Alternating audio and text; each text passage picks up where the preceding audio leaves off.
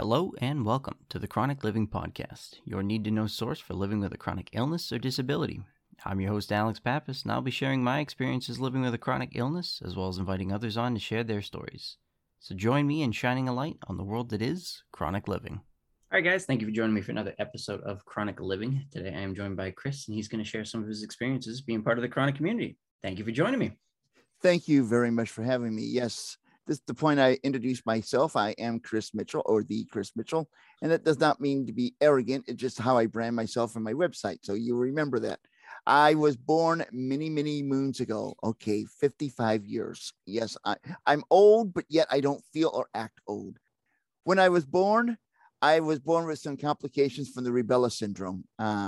So I was born with cataracts in both my eyes, which resulted in my vision being 2200 in my left, 2300 in my right. I cannot read out of my right eye at all, unless if it's a giant billboard or I recognize the McDonald's golden arches. Either way, I can see those things.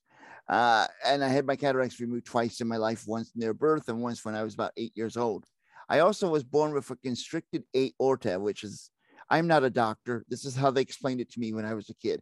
They had to put like a straw into one of my aortas to keep it from, collapsing and all. So I've had multiple heart surgeries from the time I was born up into my mid 30s. And my last heart surgery when I was 36, 37, 36, I had an ischemic stroke to my spinal cord, which to the lay community is a stroke. To you, me, it's a stroke.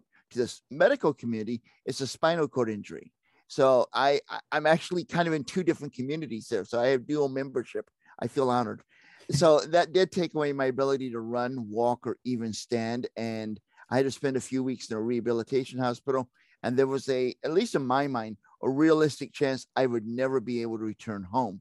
And the amazing part was I was engaged. I just got engaged about about 2 months before my ischemic stroke to my spinal cord. And my fiance stood by my side, was there every day and night with me at the hospital, took care of me. And I did wind up coming home, and we did wind up getting married the following June on the date that we had planned. So that was a victory for me. Throughout my life, I've had some trouble with ADHD, which I don't know if that's going to surprise anyone with how hyper I am right now, but I did get into some trouble at school and in society in general by having a smart mouth, which I thought that was the purpose of school, to become smart. But apparently having a smart mouth is not a goal. So I did get kicked out. That. No, they don't. I got kicked out of one elementary school, one high school, and 2 colleges in my life. And I never kick a principal in the shin. That's the lesson I learned in 9th grade. He was going to give me Saturday morning detention. My mom would ground me for that. So I decided I could scare him by kicking him. Well, I did not get Saturday morning detention. I got expelled, and I narrowly missed having charges pressed against me. So don't try that at home. So I also was asked to leave one college, which worked out really well because I was relocating anyway. And second college, from an ADHD incident, I was expelled, but I got that overturned. I should have been called on the carpet. I was wrong in how I reacted, but it got blown out of proportion by administration. But we got that all cleared up. I wound up actually working for that college after that. So that's kind of amazing. And I've also had some trouble with seasonal affective depression. I've been in I've been on multiple vacations where belts are optional because I've spent a little bit of time many years ago, back in the 80s, dealing with some depression issues and had to get some professional psychiatric help for that. So that's pretty much an overview of who I am and what my challenges have been through my life. Just a little sprinkling of everything, Yeah, a little bit of everything. Yeah. Well, it's funny how that works. You get one condition, and they tend to attract and like other things as well. You can't just be diagnosed with something. You got to have a little bit of depression in there. You got to have a little bit of this. Mm-hmm. So, yeah, it keeps life interesting when you have multiple things you're juggling. Well, it is good that I can say that being that you're older, nothing physically hurts. Because those of us that have some chronic conditions, with colitis, there's usually a good amount of physical pain that comes along with it. So I feel a lot older. There is pain. I have some pain in my left hip that I'm hoping is just arthritis. And I had a fall because I tried something stupid. I let go of my rollator and tried moving a garbage can, and I fell and I broke my left knee. So I have some pain in my left I'm sorry, my right knee. So I do have some pain, and there's some pain in my back. I just have learned to block out the pain instead of letting it limit me from what I'm doing. But yeah, there's been pain in my life since my stroke. Okay. I know you said you didn't feel your age, so that's always Right. good. Yeah, I don't feel 55. Some of At us least that are younger mentally. that have a bunch of issues feel a lot older than we are. So Yeah. I mean, I don't feel it in my mind, but my body tells me, hey, man, you are no longer a kid. There's no longer staying up all night watching movies. yeah, it reminds you every once in a while. Yeah. What? So so a bunch of different stuff. So out of everything in the past, what really still affects you on a regular basis now? I don't let things really affect me that much. I know there's things I deal with. Mm-hmm. You know, my vision, for example, I've never been able to drive. So it does limit me on getting around. I can't drive a car. I live in a smaller community. That transportation is a second thought to the city government. Have you ever been able to drive or just never? No, never been able to legally drive because I've been legally blind all my life. So, oh, geez. Okay. So but I have driven, but not legally. Well, yeah, within the grade. Okay. Yeah, my dad took me out to do a driving lesson in St. Louis. That's where I'm from. And we went to this park called Sunset Park. If you're familiar with St. Louis, you've heard of it, most likely if you lived in North County.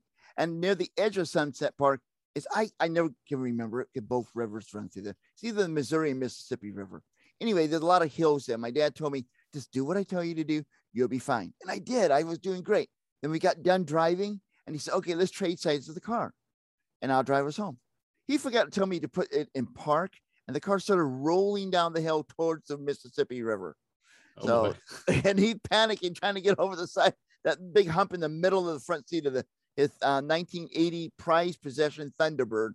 And I'm jumping back in to put the brake on. And that's the first time and only time in my life, I'd like to point out, that I actually followed my dad's directions to the letter. Oh, he just forgot to tell you to put it in park. Well, it's natural to somebody who drives, that you just instinctively put it in park. But when you're telling someone who's never driven before, you can't leave out that little detail. It's bad. Yeah. I guess these are the issues there. So today, I'm still having some challenges being independent and traveling and getting around in a community that does not have the greatest public transportation system in the world. Right now, I am married. My wife is on driving restriction. She had a seizure about 5 months ago, so she can't drive for another month. So it's been really challenging to get errands done. But thanks to great creations like DoorDash, Walmart delivery, and Amazon, I'm pretty much taken care of. So is Uber not like a big thing in your area? Not a ton of Uber drivers? Uber is a good thing, a big thing.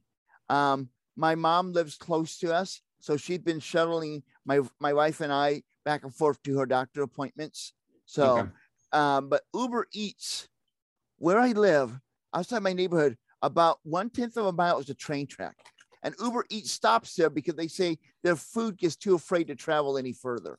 So I can't get food from Uber Eats. Uber, if you're listening, fix that. But I can through DoorDash and Grubhub.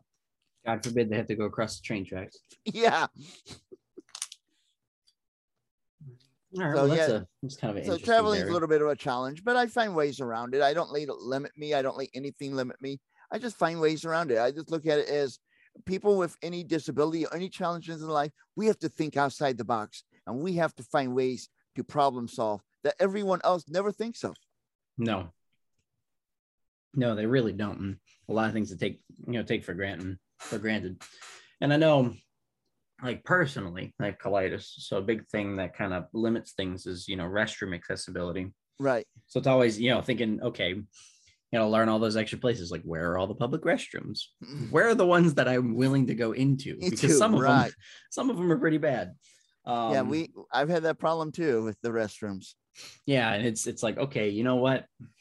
You gotta take those things into account. And then like, if your colitis, like personally, if it's flaring up, because I have severe colitis, and if it's acting bad and I want to go out and do things, you always have an extra change of pants and shorts in your car just in case.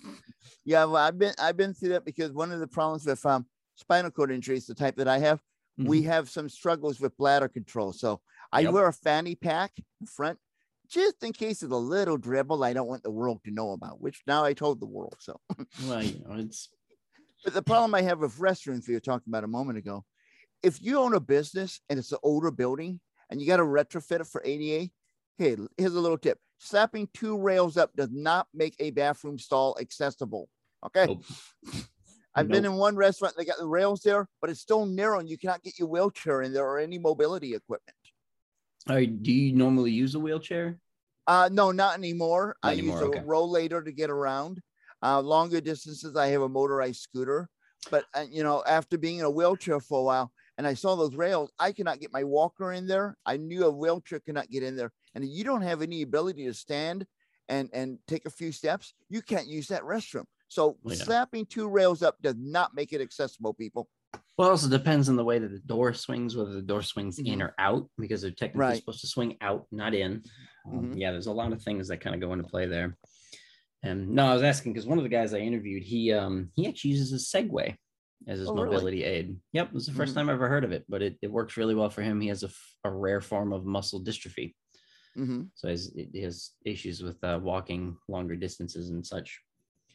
But no, we were having a conversation about that mobility access, just because there's a lot of he's dealt with a lot of issues with having a Segway and people not allowing access for it, even though it's covered under the ADA as a electric mobility device.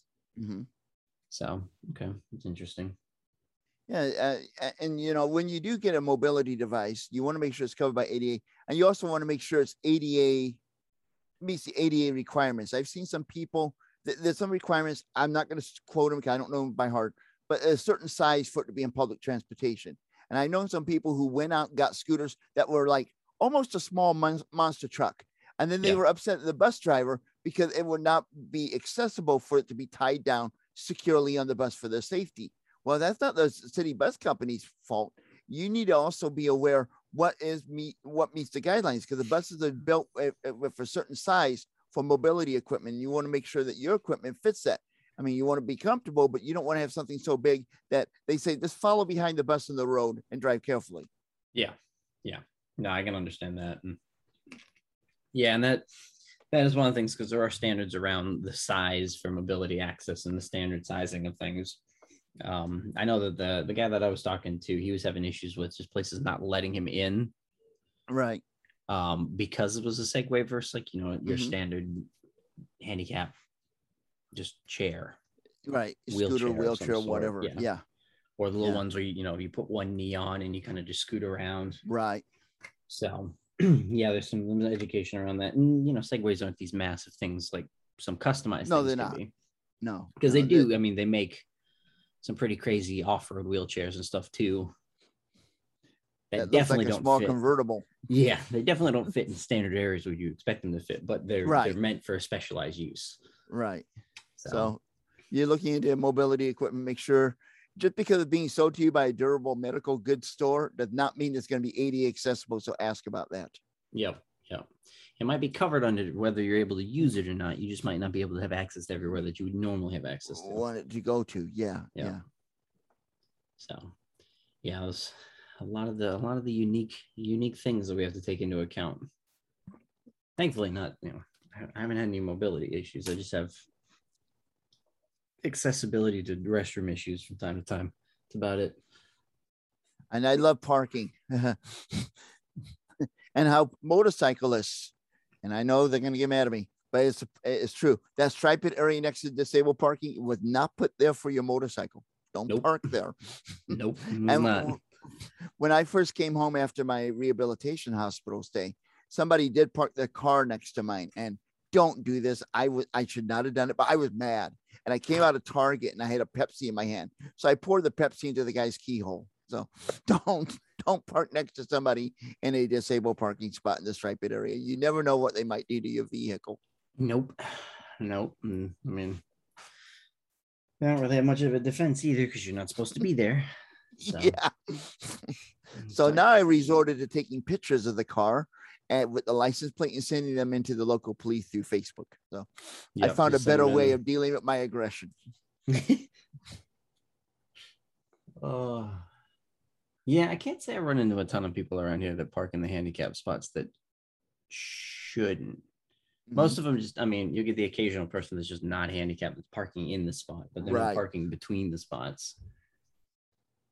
And those are, that's pretty straightforward. You just take a picture of it and send it to your police. Police let them deal with it. Yeah, a lot of them will do like tickets in the mail, which works for me. It works for me too.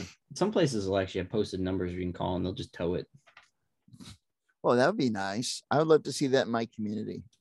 Yeah, I live in a vacation area. So if you're parked in the handicapped areas for too long and you're not handicapped, they check them on a regular basis during the vacation seasoning.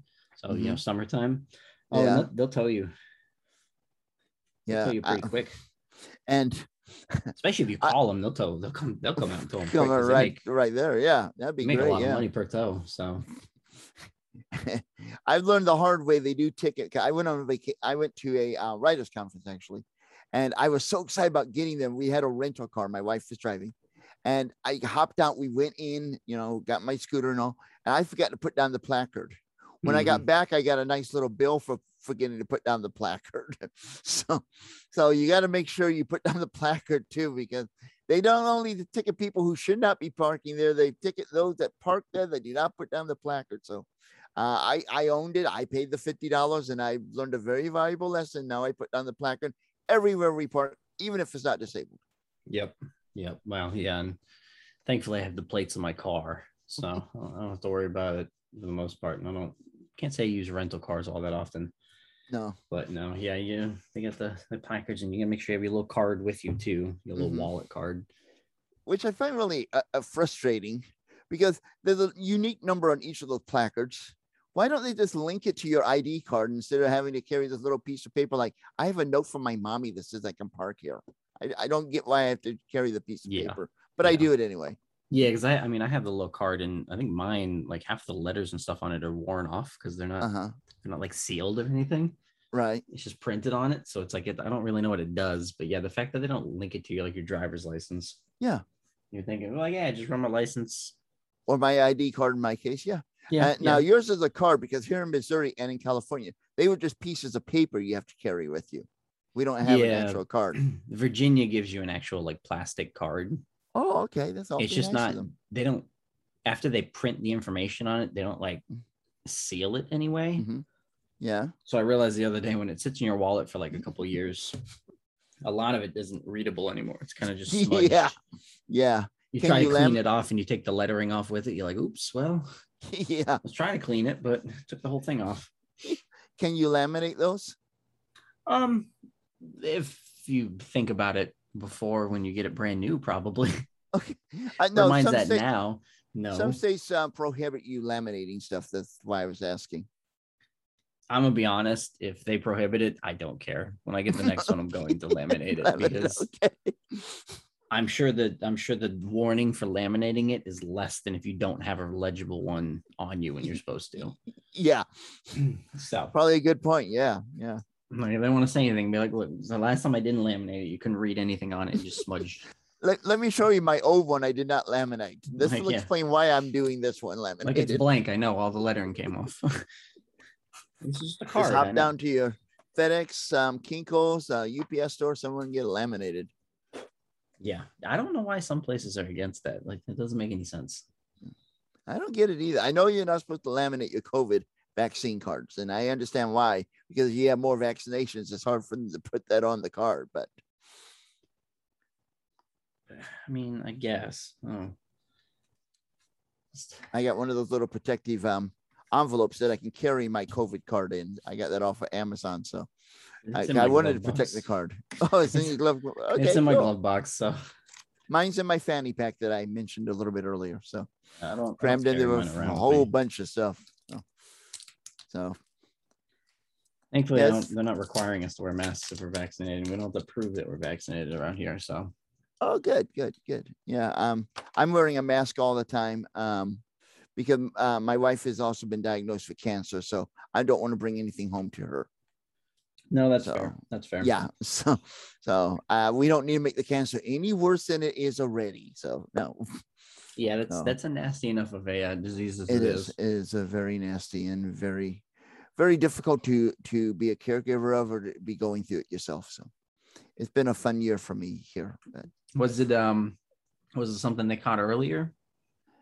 We caught it at stage 4. Oh, so later. So not great. Yeah. Well, yes, already dealing with that. Yeah, that's not a fun thing. Fun. So no, but we're going to make the best of it and do everything we can. We're going to fight as long as we can. If we lose, we're going to go down swinging. That's our attitude on that, and which has been my attitude with every challenge I faced in my life and every disability. Yeah, no, and I definitely understand that. Like, I think that's a big part of it too, is kind of your mindset and how you look at it and how you approach things can affect a big part of how it's treated and the outcome of things as well. Right. I totally agree. That if you have a positive attitude and you go in there, I'm going to defeat this. This is not going to define who I am and what I can do. You're going to have a better chance. You won't always win, but you have a better chance at winning. No, it definitely helps your odds. And in the state you're in, are there any like better treatment options with, I know, like marijuana in certain states? I don't know if they use that to treat or help with the pain of any of the. That has not been brought up. And right now her pain level is very, very low. That's not bad. Okay.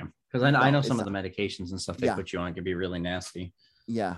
Right now we're not into full-blown chemo. We're just starting some of the treatment with some prescription medicine that has some chemo in it and a little bit of painkillers, in which she only has to take that maybe once every 3 or 4 days. So the pain's very low right now. Not too bad. Well, that's good. And we use the word right now because unfortunately that may change. Well, yeah, cancer is generally a progressive diagnosis. So yes, it is. Fortunately, yes, things do tend to get worse. Is that, now out of curiosity, is that something that's legal in your state and an option? I don't follow that because I don't want to get in politics, but I've had my brother got involved in drugs and it wound up taking his life. So I don't really follow it that much, but I do see some stores in the community where you can apparently buy marijuana, the cannabis stores. So I'm going to assume that to some extent it is legal. I'm sure there's laws about how much you can have on your person at a time. But I do think that is somewhat here. I don't know if it's just for medical or for recreational use. Yeah, because I ask because I know certain diagnoses and certain things it can help with.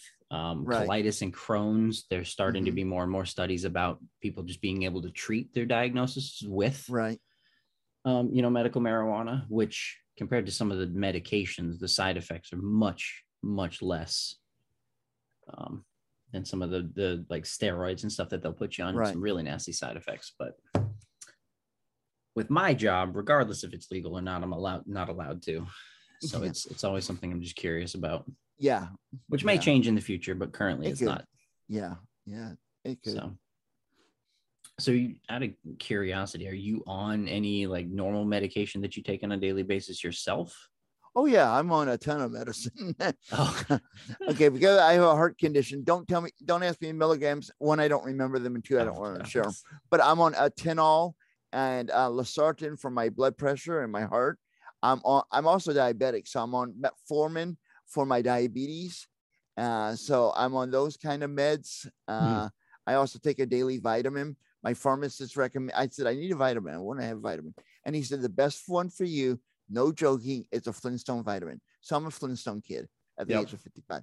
So I have that going for me. And I have a vitamin Ocuvite that I take for my eyes to keep them strong so I can continue seeing things and, using my computer and doing the work that I do.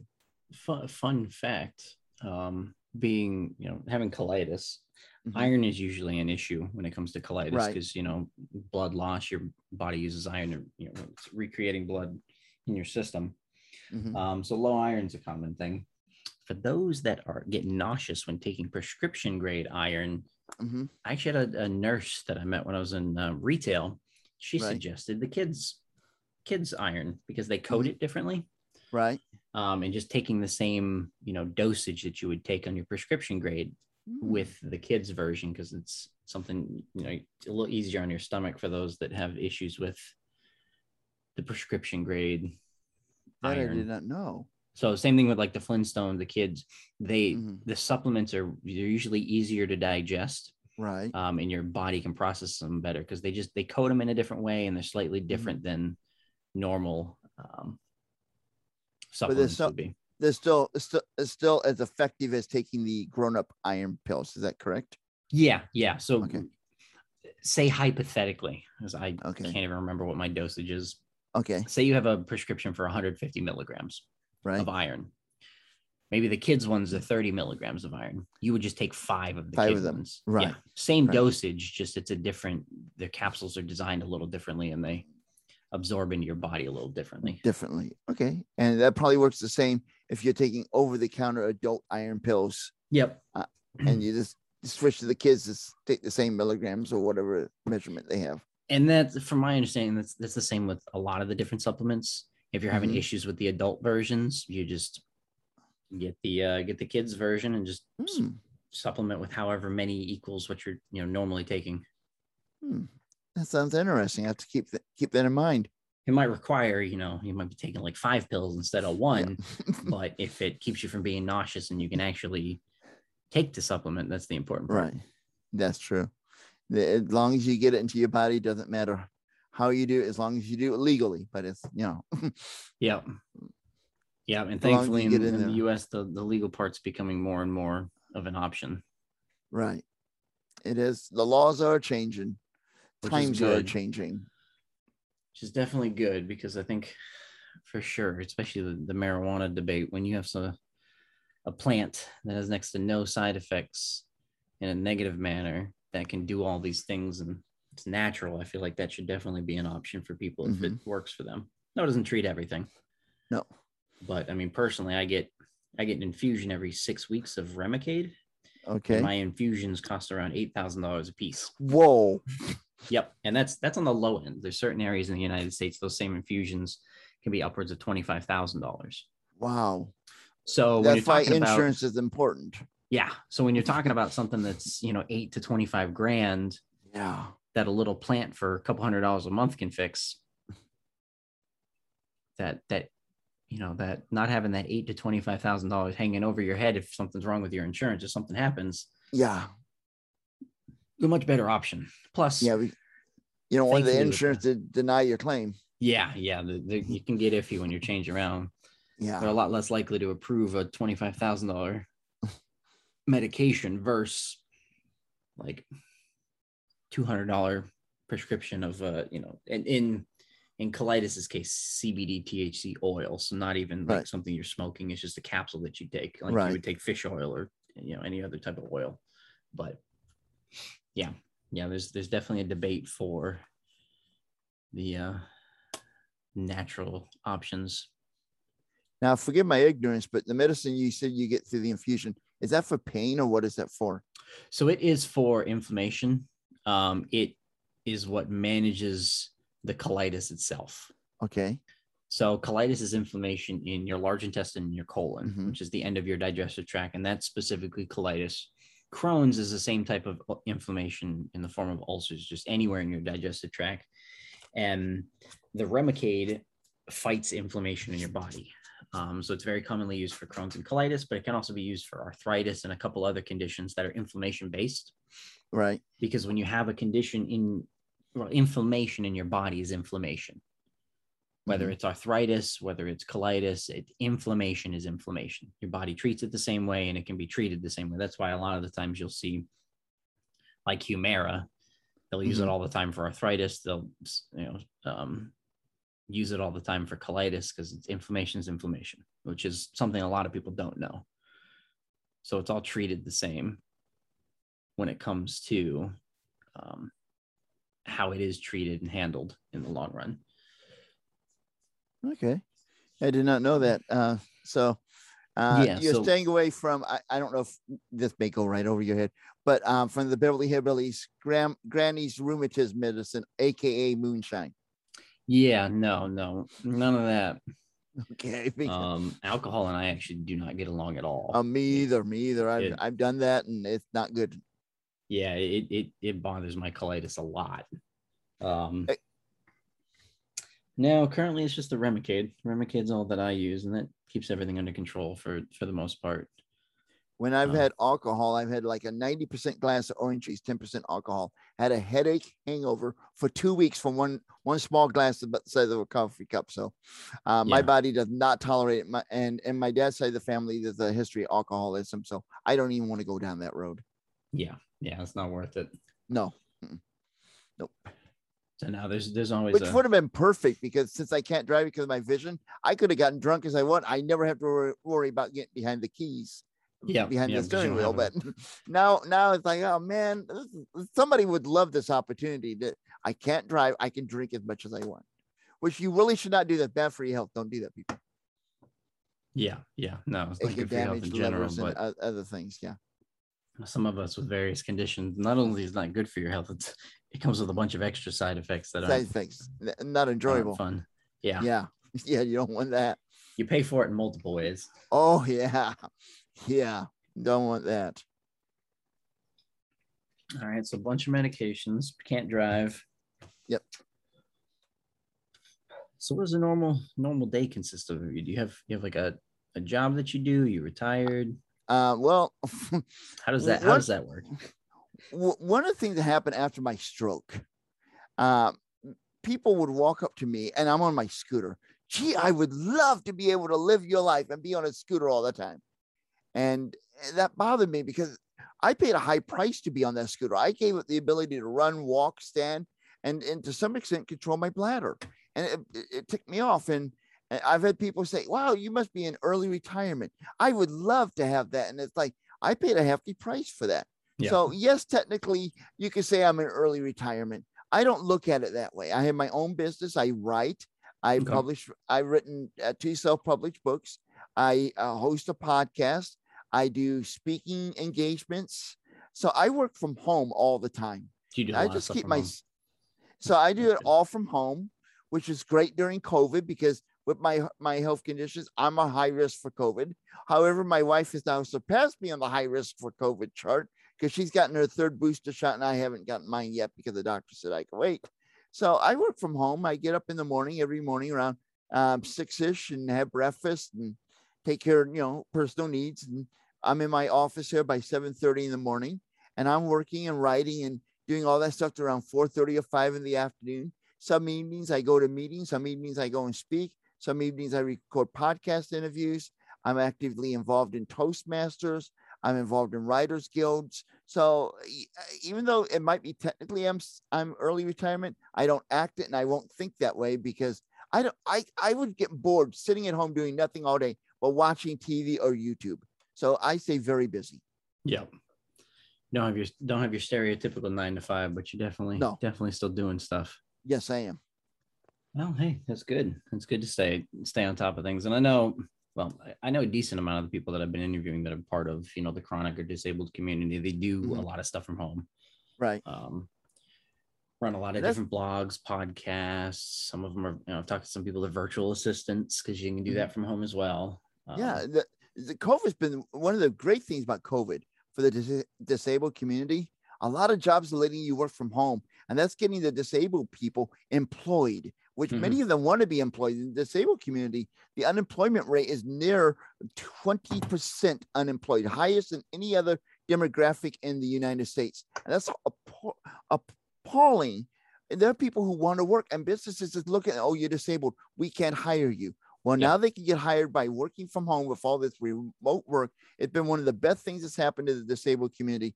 Obviously, not the tragic loss of life that's happened from COVID, but the opportunities that have opened for the disabled.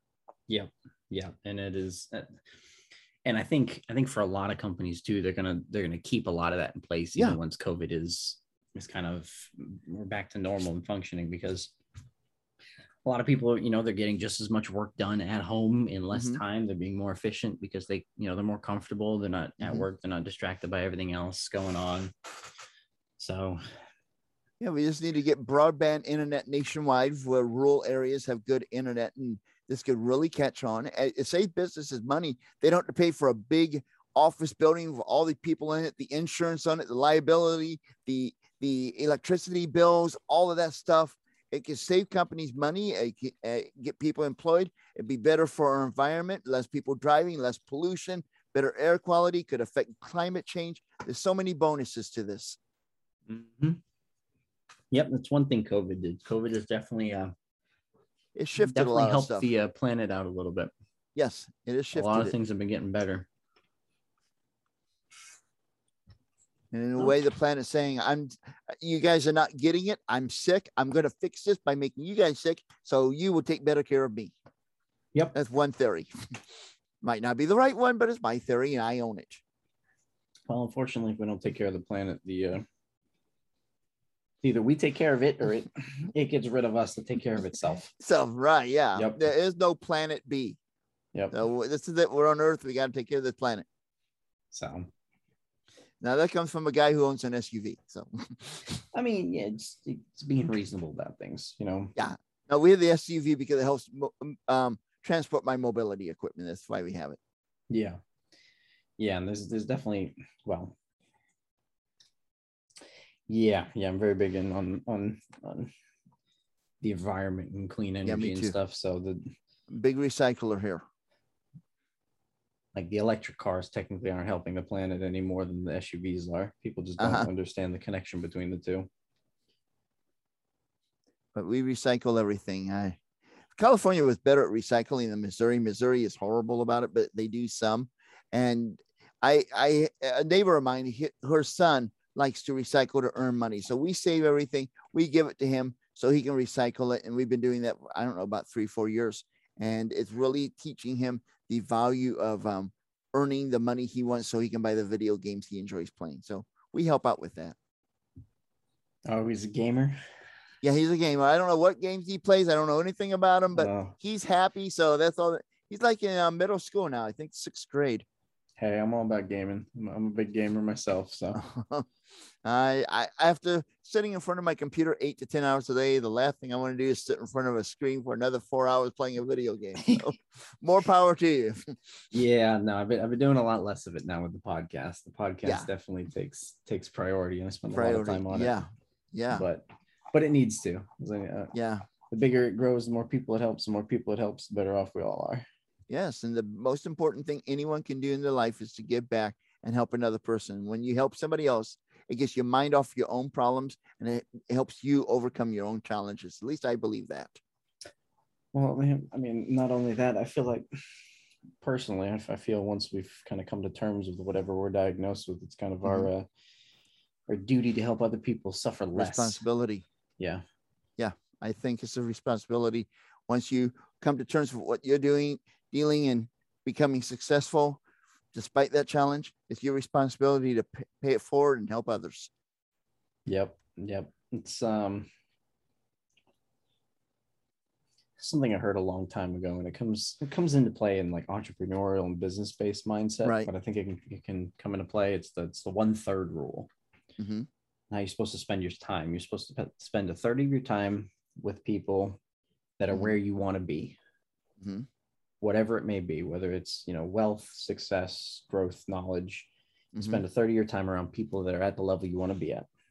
You spend 1/3 of your time around people that are on the same level as you, but have different experiences. Right. They're growing, they're working, they're at the same level. They have very different experiences and knowledge. You can still learn from them, but they're on the same level. Then you spend 1/3 of your time helping people up to where you're at.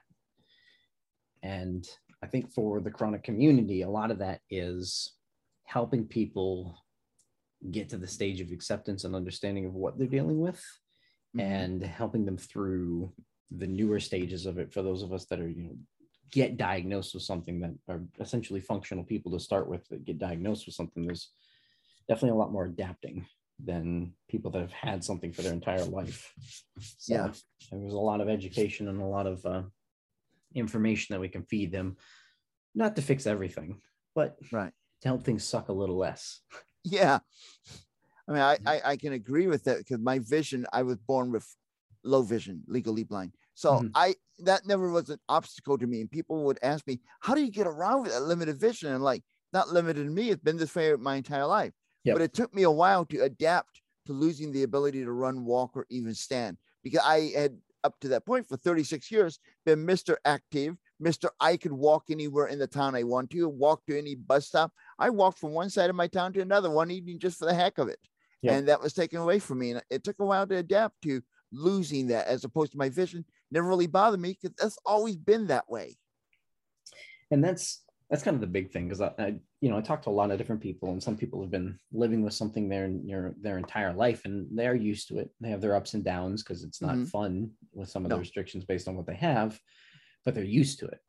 Whereas people that are, diagnosed with something when they're a teenager, when they're an adult in their 20s, 30s, 40s, they had a fully functional, normal life. And now all these restrictions are coming into play. That's a big shock to the system. Yes, it is. Especially depending on, where you are in life and what else you're dealing with. I see a lot of people in the Crohn's and colitis community, they're new to having a family. They got younger kids. They just got married.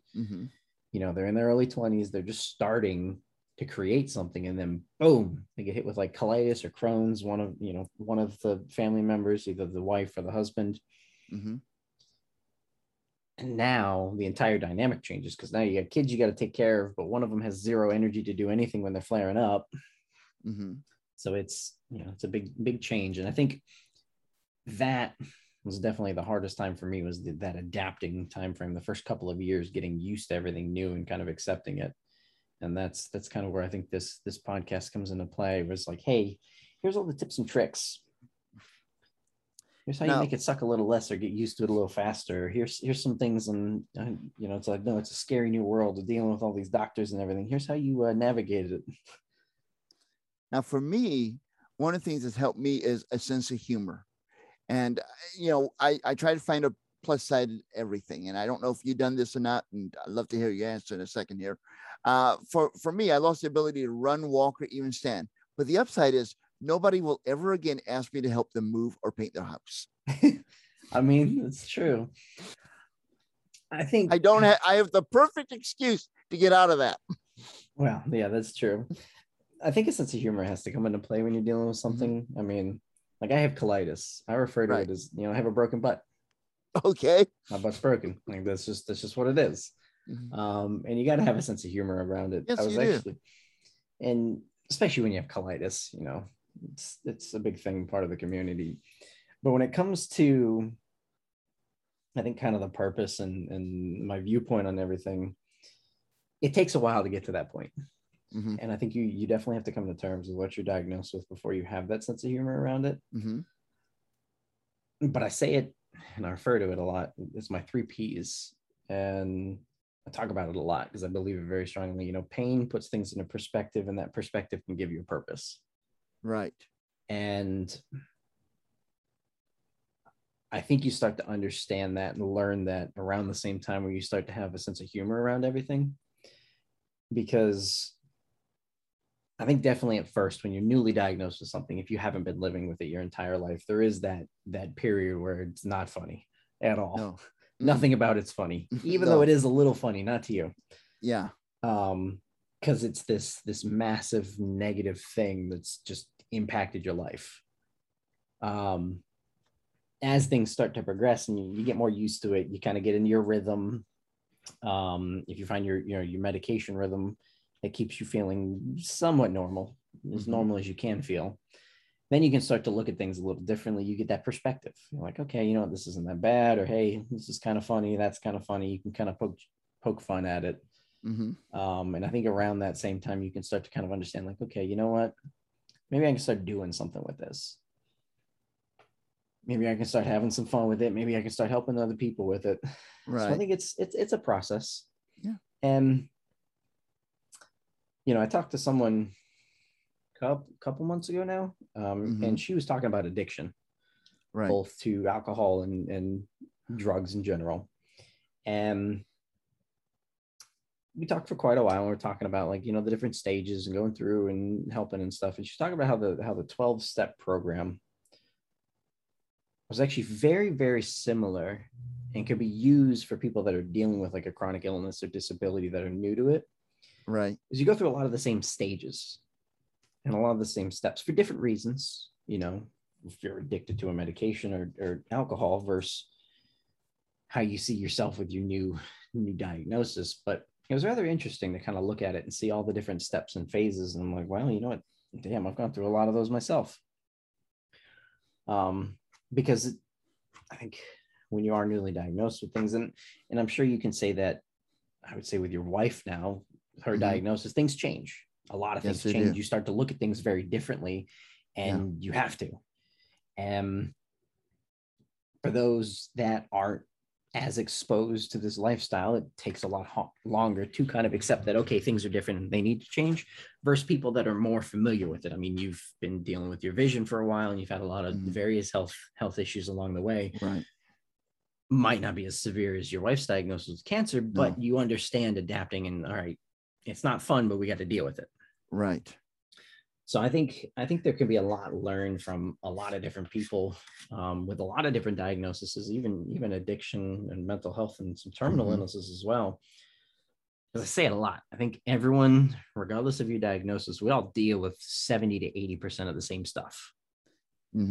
It's the same frustration of limitations that we can't do, how work treats us, how our social life changes, the medications, the doctors, the debt and expenses. We might not have the exact same issue, like the exact same amount that we're paying, the exact same medication, but in general, it's the same problems. Right. And then we have that, 20 to 30% of, hey, these are issues specifically related to our diagnosis. True. And I think personally that we can all learn a lot from pulling all the groups together for that 70 to 80% that we all relate with. None of us were put on this planet to do it alone, and we can all learn from each other. Well, there's roughly a billion people in the world that are permanently disabled to some degree, and that's just disabled. Yeah. Let alone people that have chronic illnesses. I mean, and let's not even talk about the amount of people that deal with some level of mental health, whether it's depression or suicidal thoughts, or have an actual, disorder or diagnosis that pertains to mental health. And I think all of those groups together can all learn from each other, even though they're completely different diagnoses and conditions. I mean, the amount of things that I relate to with all the people that I've interviewed, and I've interviewed a couple of people with Crohn's and colitis, but I've interviewed people with Ehlers-Danlos syndrome, dysautonomia, CCHS, which I can't remember what it stands for, but there's a guy I interviewed not too long ago where he has to actively breathe. His body doesn't do it by itself. He has to think to breathe. Oh, wow. Like he has to think and actively decide to take every breath that he takes, and he has to be on like a ventilator. What about like muscle dystrophy and all these different things? And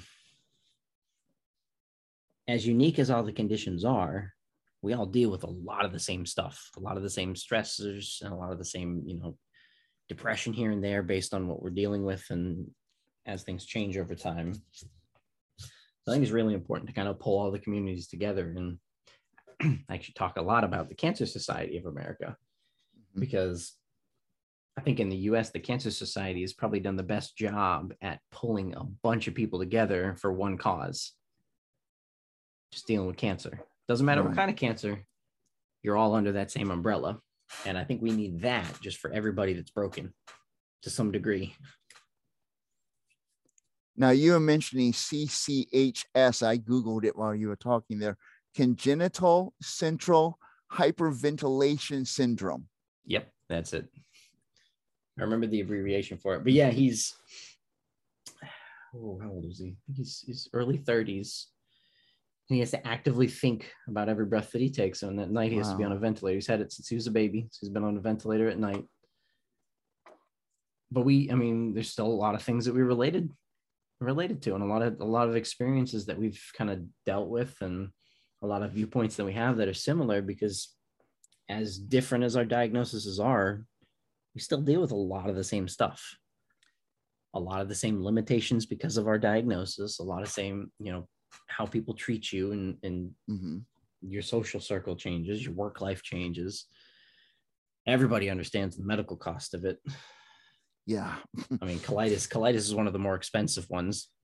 Cancer being one of the most expensive diagnoses you can have in the United States. Oh, yeah.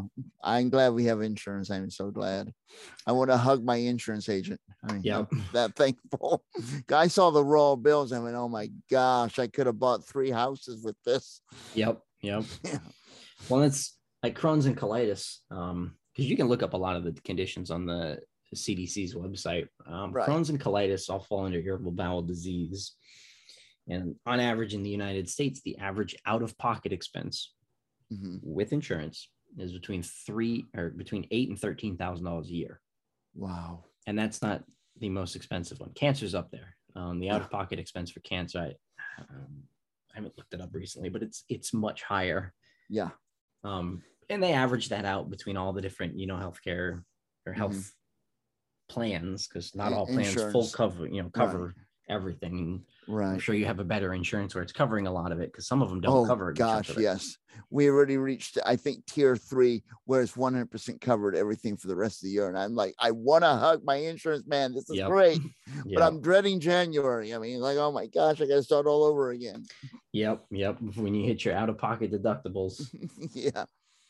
No, I know. When I hit that, I'm like, all right, what's broken? What needs to be fixed? Yeah, like, okay, dear, if there's anything else you want to have examined, removed, taken care of, this is the month to do it, Like, I want all the tests done. Like, let's get everything taken care of, because I've capped out for the year. I'm going to tell our doctors this fall, okay, we have 3 months to the end of the year. Order any tests you want. All sales are final by the end of December, because that's it. Yep. Get it done. It's like, ooh, that test sounds expensive. It's in network? Absolutely, I'll take it. Is that a mole or a freckle? Let's run a test on that. Yeah. Could be skin cancer. Let's make sure it's not. Like, that's And a lot of people that have insurance, they 100% understand that. Like, all right, end of the year, let's fix everything. Yeah. First part of the year, you got to kind of like suffer through it. You're like, all right, it doesn't hurt that bad. End of the year, it's like, I don't know. I stubbed my toe the other day. It might be broken. Get some X-rays. Yeah. And that money in your HSA or FSA you have to spend by the end of the year. December's the month to get it done. Yep. No, so that's. Now, if only I could get them to back pay things that I still have debt on. But no. I think that's something everybody can relate with, is the medical cost in the U.S. is astronomical sometimes. Yes, it is. But the important thing I kind of want to get out of this, and I think you're kind of saying it, even though I've had a ischemic stroke to my spinal cord, I'm legally blind, and the list goes on. We mentioned it earlier. Some of the things I've done and techniques I've used to deal with them and overcome them, even if you have a different disability, like in your case, Crohn's, colitis, whatever. Some of the stuff I've done could help somebody else who has a totally different disability. So we can all help one another in the disabled community. Just by sharing our experiences. Well, especially, I think it comes out a lot when it comes to the mental health aspect of it too. Right. Because we all deal with a lot of different, things mentally, from all the changes and everything we're dealing with. And just prioritizing, taking some time to yourself and kind of resetting. I mean, I talk about it a lot. Gotta have that me time. Yep. I do a lot of photography. When I'm not working on the podcast, when I'm not working, photography helps me reset. I do a good amount of gaming. I'll game with my friends. It's just kind of downtime, chilling with my friends. Right. No specific goals. But you have to prioritize it. And whatever it is for you and the individual specifically, you have to prioritize it. Whether it's watching your favorite TV show, watching a movie, writing, painting, gaming, it might seem to people, in the outside world, like it's not being productive. It doesn't matter if you're being productive. It's not about being productive and getting something done. It's taking time to yourself to just reset. In our society, not meant to be productive time. Focusing on your mental health is the productive part. The activity that you're doing to kind of relax and reset yourself doesn't actively have to be productive. For some people, it might be. You might find it really relaxing to write poems or songs or a book, and hell, you might write like a book that's published and you make a ton of money off of it. But that's not the goal. The goal is just to kind of reset your mind, ground yourself. That way, when you kind of go back to what you're dealing with, you can go head on, like, okay, here's all the problems I got to deal with. Here's a diagnosis from the doctor, a new medication. Then you're clear-minded and you can actually tackle what you're dealing with. Yeah, in our society, we are so, at least here in America, I know podcasts can be listened to worldwide, and we have this thing that we have to be productive all the time. If we want to become successful, we got to be constantly productive. But if you don't take care of yourself, it's going to sound weird, but it has a point. I bet you will see it. you don't take care of yourself, you can't take care of yourself. And what I mean by that is you don't take care of your mental health, you're not going to be able to take care of yourself with any other disabilities or challenges you have in your life. So you got to have that downtime. And you're right. For me, what is helping me right now with the stress with my wife's cancer is I'm diving into my work even more so than normal. And it sounds counterproductive, but that's my escape where I can get so involved in my work. I'm not thinking about her cancer diagnosis. I'm not thinking about the next scan or the next meeting at the doctor and what her cancer markers are going to be or any of that. I dived into something that I can block all of that out. And whether that be working or reading a book or in your case, gaming, we all got to do that at times. The big thing is you're 100% focused on what you're doing in that moment. Right. You don't have these random thoughts floating around. You're not thinking about some, diagnosis or test that's coming up or new medication or side effect. None of that. You're focused on what you're doing. And there's no right or wrong answer to what that is. So I say, writing, reading, painting, drawing, going outside and hiking for those that can, photography, gaming, whatever. But the hard part is, especially depending on, who's around you and on a regular basis, is setting that time aside to just be like, leave me alone. This is what I'm doing. Yep. As long as it's legal, go for it. Yep. Like, leave me alone. This is my time. I want to reset.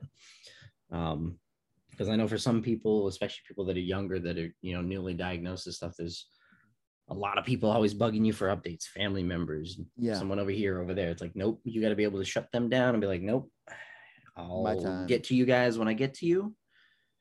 You got to focus on you and dealing with what you got going on. They can get an update in eventually. If they're not the ones dealing with it, setting that time aside for you. You're like, all right, you know what? I need to watch. I'm just going to watch my favorite movie. You've watched it 100 times. You want to watch it for your 101st time. Shut everybody else out. And then when you're done, you're like, yeah, all right. You can fill everybody in your family in on what's going on. You can tackle that, that next test or get some more information on it. Tackle that bill you got to pay, whatever it is. You can wait till after you've had some time for yourself. And for some people, that is prayer time, and that works for many people. I know it works for me at times too. Prayer can be a way to deal with it. It's talk to God or whoever you believe is your higher power or higher being in your faith about whatever your issues are and what's struggling you. That can be very beneficial. Now, one question I kind of want to ask you, if you don't mind me, I mean, we're reversing roles, but I think this would be fun. Denial. I mean, when I first had my ischemic stroke to my spinal cord, which is going to be a lifelong diagnosis for me, I thought, the doctors don't know what they're doing. I was catheterized. And I thought, as soon as they get that out of me, I'll be able to walk. I'll show them they don't know what they're talking about. I was wrong. Oh, give me about 2 weeks. I'll be fine. I was wrong. I went through denial. How do you deal with denial? And was that difficult for you when you first got diagnosed? So when I first got diagnosed, I was 17. Okay. Just graduated high school. And summer break, summertime, I guess it's not break because I graduated high school. It was summer after high school. Me and my friend, we went to my grandparents' vacation house, just on a little island in Rhode Island. And we both ended up getting food poisoning because my grandparents are horrible at cooking food. You love your grandparents if they're listening, right? I haven't actually talked to that side of the family in like 5 or 6 years. Oh, okay. Funny enough. Okay. Yeah, that's a whole nother story. Okay. I've touched on that one when it comes to cutting out family members in your life that are toxic and not conducive to your health. You got to prune that tree once in a while. I've done that. Doesn't matter if they're blood relatives or not. Like, if they're not good for your health, get rid of them. Just because you're related to me does not mean I have to like you. Nope. That's my motto. Yep. So my buddy got food poisoning. His went away. Mine didn't. So I went back to the doctor and had to go to specialist, got diagnosed with colitis. Well, I have severe colitis. So the 10% of diagnoses fall in the severe range, roughly. Right. In the severe range, I'm on the 10% of the people that have it really, really bad when it flares up. Well, when you're 17, communicating things is incredibly, you're just perfect at it. You're a master of communicating anything that's going on, especially to your doctors about something that's uncomfortable to talk about because it's, your butt. Yeah. You got colitis. So I wasn't communicating good with my doctors. So my colitis was slowly getting worse, which kind of like did not. I didn't want to deal with it. I didn't want to focus on it.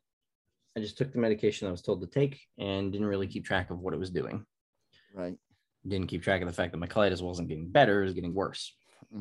Now, on top of that, I have a high pain tolerance, so that didn't help in determining how bad it was. Right. So over the first couple of months, it slowly got worse. We changed medications a couple times. And it was about 3 or 4 months in. I went from like 160-ish to around 105 in a matter of 3 weeks. Are you talking weight? Yes. Okay. Yes. So I lost around 55 pounds in 3 weeks. My body ate through all the fat on my body, started eating through my muscles, and started picking organs to stop giving nutrients to. So I finally went to the hospital. I had like minor organ failure across half of my organs because they were running out of food. And, essentially my body was starving itself, which it was, because when you have colitis and essentially your whole half of your digestive tract is covered in ulcers, you don't have any way to absorb food that you're eating. Wow. Let alone to replace all the, blood and everything that you're bleeding out. But that was kind of my denial stage. And when I got to the hospital, I was 17. So when you're 17 and you go into the ER, they keep you long-term stay. You go into the pediatric ward. So 17 in the long-term ward with a bunch of other kids. Yeah. That was my swift kick of maturity. When you're 17, you're kind of ignoring all of your symptoms and you're kind of not dealing with it because you don't want to accept it. Right. And there's kids that are in there that are getting like chemo and all these other nasty things because their diagnoses are 10 times worse than what you have. Yeah. That was kind of the first, I guess, dosage of perspective. Pain puts things into perspective for me. Right. And slowly fed into the purpose aspect of it. But it was definitely a lot of that. I didn't want to talk to my doctors. I didn't want to deal with all the medications. I didn't want to change what I was eating. And that first time I was in the hospital was really bad. And I was there for like 3 weeks. It was 100% my fault for how bad it was. 100%. I would have probably been in there for a couple of days, if I would have been communicating with my doctor, if I would have just been like, okay, you know what, this sucks. I got to deal with it. Time to grow up and, be an adult. Nope. Yeah. I don't want to communicate anything. And I was on like super high dosages of steroids at the time too. So my doctor would just like call me randomly because I wouldn't call and give updates. So yeah, it was definitely a lot of that at the beginning. Because it is, when you get diagnosed with something like you're talking about, not being able to walk, run, and do something that you've done forever, that's a massive some denial. Yeah, like that's a giant wall. Everything changes. And for colitis, like your energy level changes, your diet changes, your social life changes, what you do and go, where you are and go do things changes, because colitis, you're tied to a bathroom. Right. So it's a lot to take in. There's definitely that stage of denial. Like, no, it can't be that bad. It can't be that bad. No, I don't believe it. No, it's not as bad as they're telling me it is. You just kind of ignore it. No, I definitely had that stage. I know before I had my ischemic stroke to the spinal cord, I watched a TV show called ER. It had Anthony Edwards in a great show, lasted 15 years. And I saw all these things happen to people in the ER. I thought, dang, that will never happen to me. Then I had my ischemic stroke to my spinal cord, and the show was still running, first run episodes. And I thought, wow, I hope that doesn't happen to me. It made me realize I am not invincible. Did you go through a phase like that?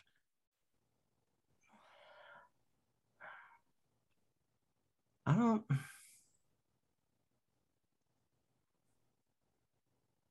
don't know if I necessarily went through that specific phase. So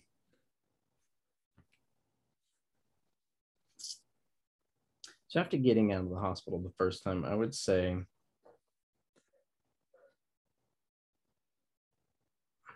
I just kind of stopped doing a lot of things, if that makes sense. Social life died off. You just go to work. You're going through just the grind. Going through the motions. Yeah, going through the motions, because that first probably 2 years colitis broke me as a person. 100% broke me down. And I think after that, it took a while, but I kind of put all the pieces back together and created something new out of it. But I don't know who I was then before I got diagnosed and who I am now are completely different people. I feel the same way. That's colitis. Like there was a lot of trying to do things that I just couldn't do anymore. Because when I first got diagnosed, I was in like a constant flare up to some degree, whether I was in the hospital or not. It just was, medications just weren't working, and switching from one medication to another that takes like 6 months because you try something out, you got to wait for it to get in your system. And once it's in your system, you got to wait a little while and see if it works. If it doesn't work, now you got to switch to a different medication. So the first couple of years was just ironing things out. Mm-hmm. And yeah, it just breaks you as a person because you can't do any of the same stuff you used to do. Especially, I lived in Massachusetts at the time. Mm-hmm. You want to talk about access to a restroom. You're in the middle of nowhere all the time. So a lot of the stuff that I would regularly do, you just couldn't go do anymore. And I mean, up there, you have the occasional mall. They're like 45 minutes away from most part from where you live. So if you go to the mall, you're stuck at the mall because, those are all the bathrooms are. No, I think, yeah, those first couple of years, colitis broke who I was as a person, 100%. And I think everything that's come since then has been repiecing it together in a way that works for colitis and repiecing it together in a way where if the colitis flares up again, I'm a lot more prepared for it. I know that my ischemic stroke has changed me. I used to be very arrogant, self-centered. I thought I could do everything on my own, and it taught me to be humble and to ask for help.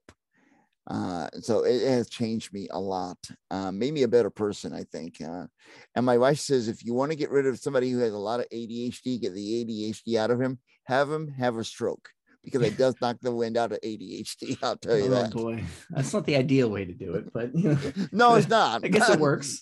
It does work. And she like, oh great, I can finally relax and not try to keep up with you. This is great. Oh yeah, that's having a sense of humor around everything, right? Yeah. Well, if you're gonna have a stroke, at least you're not hyper all the time anymore. Yeah. I just now have like ADD because I no longer am that hyper physically. Mentally, I still am, but physically, no. I'm more stable. Well, that's, I mean, a lot of different conditions do that. Like colitis does a really good job at draining your energy, and a lot of chronic illnesses do that energy drop. Mm-hmm. I mean, I think on my good days, I'm probably running at 70 to 80% of what my energy used to be before I had colitis. So, and that's on good days. I don't want to put a damper on your life, but that number is going to decrease as your age increases. Okay. Oh, I know. Tell you that. Oh, I know. Yeah. I am very well aware. Yeah. So it's, there's definitely been a lot of changes due to it, and there's a lot of planning based off of, hey, okay, that is a big thing that I talk about from time to time when it comes to work. Mm-hmm. Planning that out, because I have, I'm a very mechanical based person. I went to school for automotive, and I actually just recently turned down a diesel apprenticeship, right? That actually, by the time the end of the apprenticeship, I'd be making 3 to 4 times what I make now. Mm-hmm. But looking at it, as much as I love turning wrench, if you're 100% healthy, mm-hmm. nothing wrong with you, and you decide you want to be a diesel mechanic for 25 years before you retire, that's not conducive to your health. Yeah. Turning wrench does not go well with your health. Yeah. Now, if you're already broken, so my bones are really bad from all the prednisone I was on. The steroids pulled away my bone density. Mm-hmm. And, energy levels aren't there, and colitis doesn't help the things. So it's like, okay, I'm already broken. My body's already not the greatest shape. Is turning wrench the best option for another 25 years? Like, where am I going to be at 25 years from now if I start turning wrench? Right. So yeah, it plays a big role in a lot of things too. kind of taking into account, like, I'd love to do this as a career, but that's not conducive to your health when you have a chronic illness or a condition as it is. So no, there's a lot of things that you're gonna have to take into account. And I think I definitely held on to the hope of being, a mechanic of some degree as a career, but you hit that wall eventually where it's like, okay, you know what? As much as it sucks, I can't. It's not a good idea. Right. And, I know I can push my body. That's not a smart idea. No, it never is for anybody. I'm actually going on a roughly 2 years of not having a second job. But 2 years ago, I decided to quit because I had been working 2 jobs for 2 years straight, and I was working 60 to 80 hours a week. Wow. 2 years straight. One was retail, one was, facility-based, facility maintenance. And I would do it. I'd wake up at 4:00 in the morning to get to work at 4:30, get out at 1, and I'd go work my retail job from like 4 till like 11 at night, Monday through Friday, sometimes on the weekends too. I don't know how I did it for 2 years. I don't know either. It's one of those things you're like gambling with death. Like, let's play some more Russian roulette. Like, it's only another. Yeah. So we think we're invincible when we're young, and you could maintain that kind of schedule for a while, but eventually your body's going to say, hey man, you need some sleep.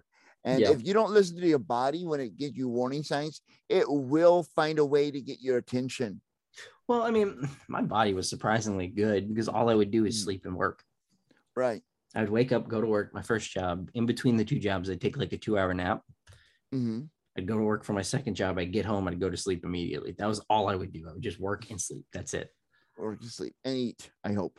Yeah. Occasionally eat in between. But like that was it. So I got to the point where I was like, as nice as the money is, it's not a good idea.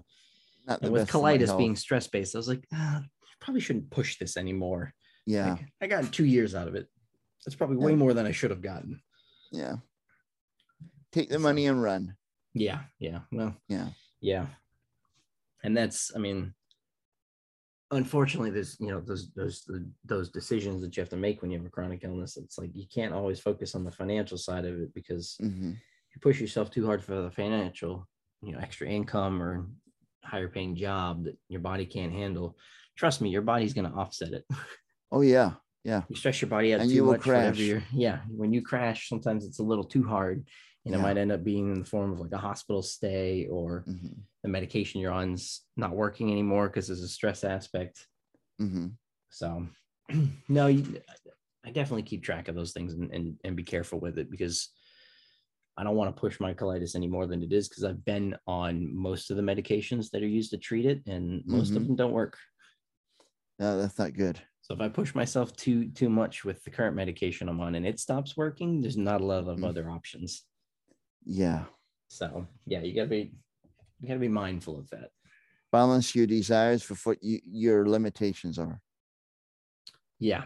You gotta understand your limitations. As much as they can suck to accept, you gotta accept them, because if you push past them, you can create a lot of other issues that might be a lot larger than those limitations in the long run, or that might result in more limitations.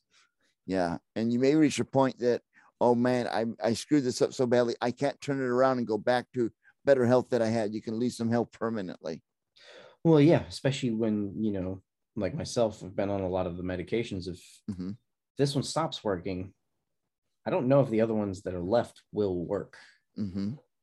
It's just this one worked, so we stopped with it, and it's been working for a long time. So last thing you want to do is break something that's working, because the other options that could potentially work might not work at all. Might not. And then you don't want to take that risk. Yeah. Then where are you at? Depending on what your condition is, it might be a lot more painful. So yeah, I think that's one of the most important things, is learning your limitations. And, I think there's a balance between understanding what your limitations are and still doing things. Like, you can still go do things. It's just, you have to be careful of them. You have to be aware of them and understand, like, okay, you know what? This is my limitation. Can they be pushed? Yes, you can push some of those limitations. Like, diet wise, I know I can have spicy food every once in a while, maybe once a week or once every other week. It doesn't mean I can go to Buffalo Wild Wings and get hot wings every single day of the week and expect it to work out for me. Yeah. Like that's not going to work. But I can go every once in a while and get some mild wings and go crazy. Right. Am I going to pay for it a little bit? Yeah, I might be in the bathroom a little more that night, but it was worth it to me. But can I do it every day of the week? Absolutely not. No. Well, I think that's true for anybody. We all have food that we love. And if we consume too much of anything that we love, there's a price to pay. Yep. No matter what conditions you have, or if you don't have any. Well, and if you have conditions that not only the food aspect of it, it could same thing can come into play. Like if you're working out, if you're being active. I know like one of the guys that I talked to that has muscle dystrophy, he's got to be really careful with how much he pushes his body because muscle dystrophy, your muscles will deteriorate essentially, and they can cause kidney problems because your kidney is now trying to break down pieces of your muscle that got torn apart by using them. Right. Because their muscles don't regenerate the way that the rest of ours would. So same thing. He's got to be really careful if he's pushing how much he's walking or being active. Not that he can't do it. He just definitely can't do it every day.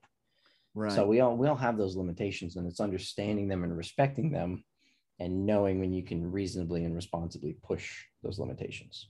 I mean, even if you're healthy, I mean, look at baseball players or any athlete. They push their bodies, and sometimes, hey, they're out of the game for a couple of weeks, couple of months. Sometimes it ends their career because they pushed it too far.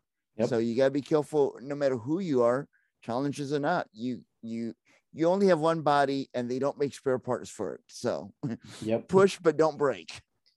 Yep. You got to be careful how far you push, because everything's going to push back, and it might push back a lot harder than you expected. Yeah.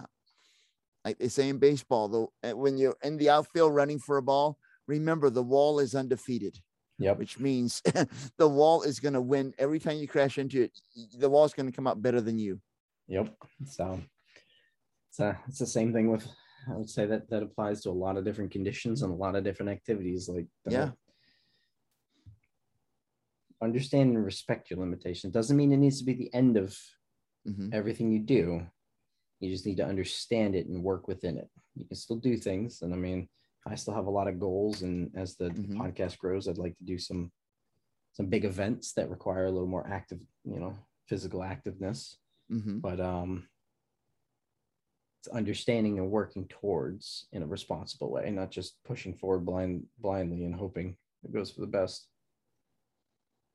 Because that's another thing, is a lot of us our bodies are really good at suffering. So yes, they will endure a lot, but at a certain point they said, I'm done. Yep. So unfortunately, we can push ourselves a little too much and not realize it, because our bodies are so used to the pain and discomfort. It's not just physical pushing.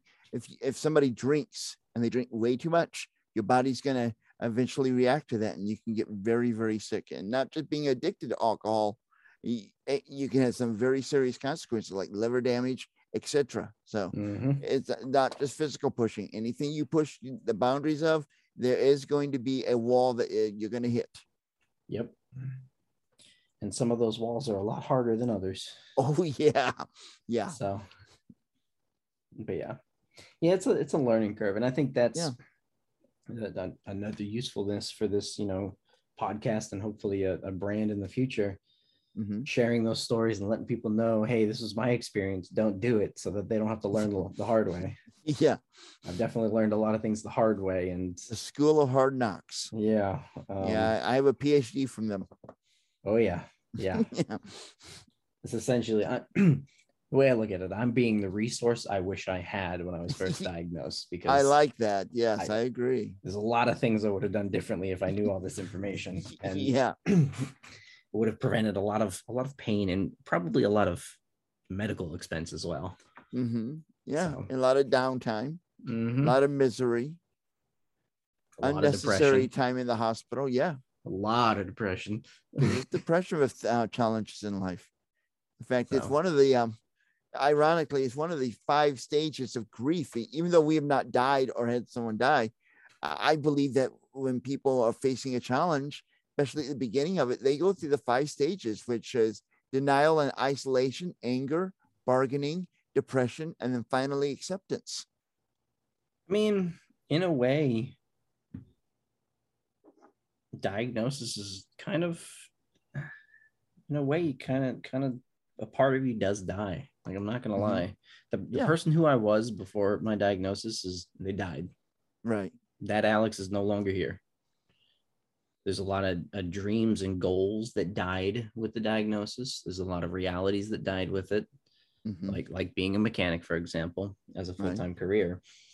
So going through those I guess those stages of grief is fully understandable, because a part of you dies, if not a good chunk of you, based on your new condition and limitations. So yeah, that's a really good point. Is you a lot of people do go through those different stages, because it might not be a family member or somebody you knew, but it's a part of you.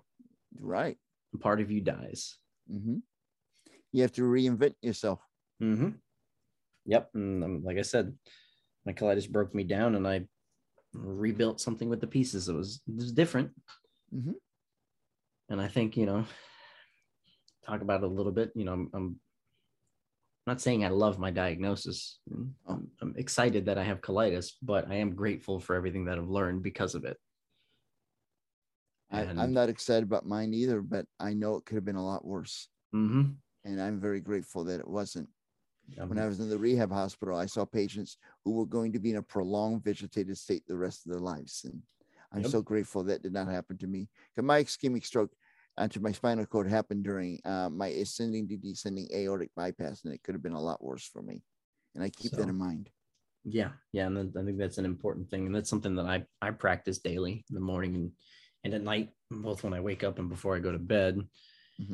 Going over the things I'm grateful for, as simple as they may be. It's an important thing to do, and kind of to help put things into perspective with what we deal with. Is gotta be grateful for the things that we do have, because some people don't even have that.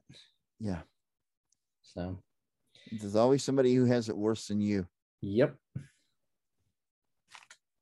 And it's I guess it's understanding, and I think there's, like I said, it goes back to the pain puts things into perspective, and that perspective gives you a purpose. And there's, unfortunately, there's a reason behind it, everything we deal with. And I think worst thing you can do is ignore the lesson you're trying to be taught. So you have to be taught it again. Learn from the universe will find a way to make you learn it.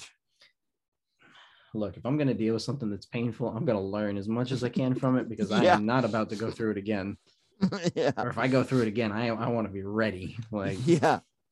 So as much as it sucks, learn from what learn from that pain, because if you don't, there's a good chance you're going to experience it again, and stronger and more painful. Yep, because you really got to learn from it, because it didn't help the first time. Lesson didn't get through you the first time. We're going to get it through there the second time, and then you can take that knowledge and you can help other people. That's right. That's what you should do. Need that help. And that's that's what this is. So, all right, yeah. See, we end up talking about a whole bunch of random stuff. Yes, we have. But it's good. It's all informative. Which is not is atypical for me, because with my ADHD, I do tend to jump around a lot. So yeah, no, that's fair. You probably have witnessed that, and your audience has witnessed it as well. I have the attention span of a hamster on caffeine. Hey, I do that a lot too, so it works out. Well, I appreciate you coming on. I appreciate being a guest on your podcast, and if I can, I'd like to invite people to check out my podcast while I'm here. Yep, go for it. Plug away. All right, my podcast is called Define Yourself Podcast with the Chris Mitchell. Again, that's not arrogant. That's my domain, thechrismitchell.com. See how it works there. And it's a weekly podcast. And I have people on who have faced challenges, obstacles, adversities, limitations, and setbacks, sharing their story of how they overcame or overcoming it. So people who have similar conditions can find success that they want in their professional, academic, and or personal lives. And you can find the podcast on your favorite podcast player platform, or by going to www.defineyourselfpodcast.com. Thank you guys for stopping by and listening to the podcast. I appreciate everyone. Make sure you guys stop and check out chronicliving.info. Got a new website up and running that's going to be the main area to find all the social media content as well as accounts. So make sure you guys stop by if anyone's looking to share their story, volunteer, either time or experience. There's also going to be some links on there of how you guys can get involved. As always, I appreciate you guys, and I'll see you in the next one.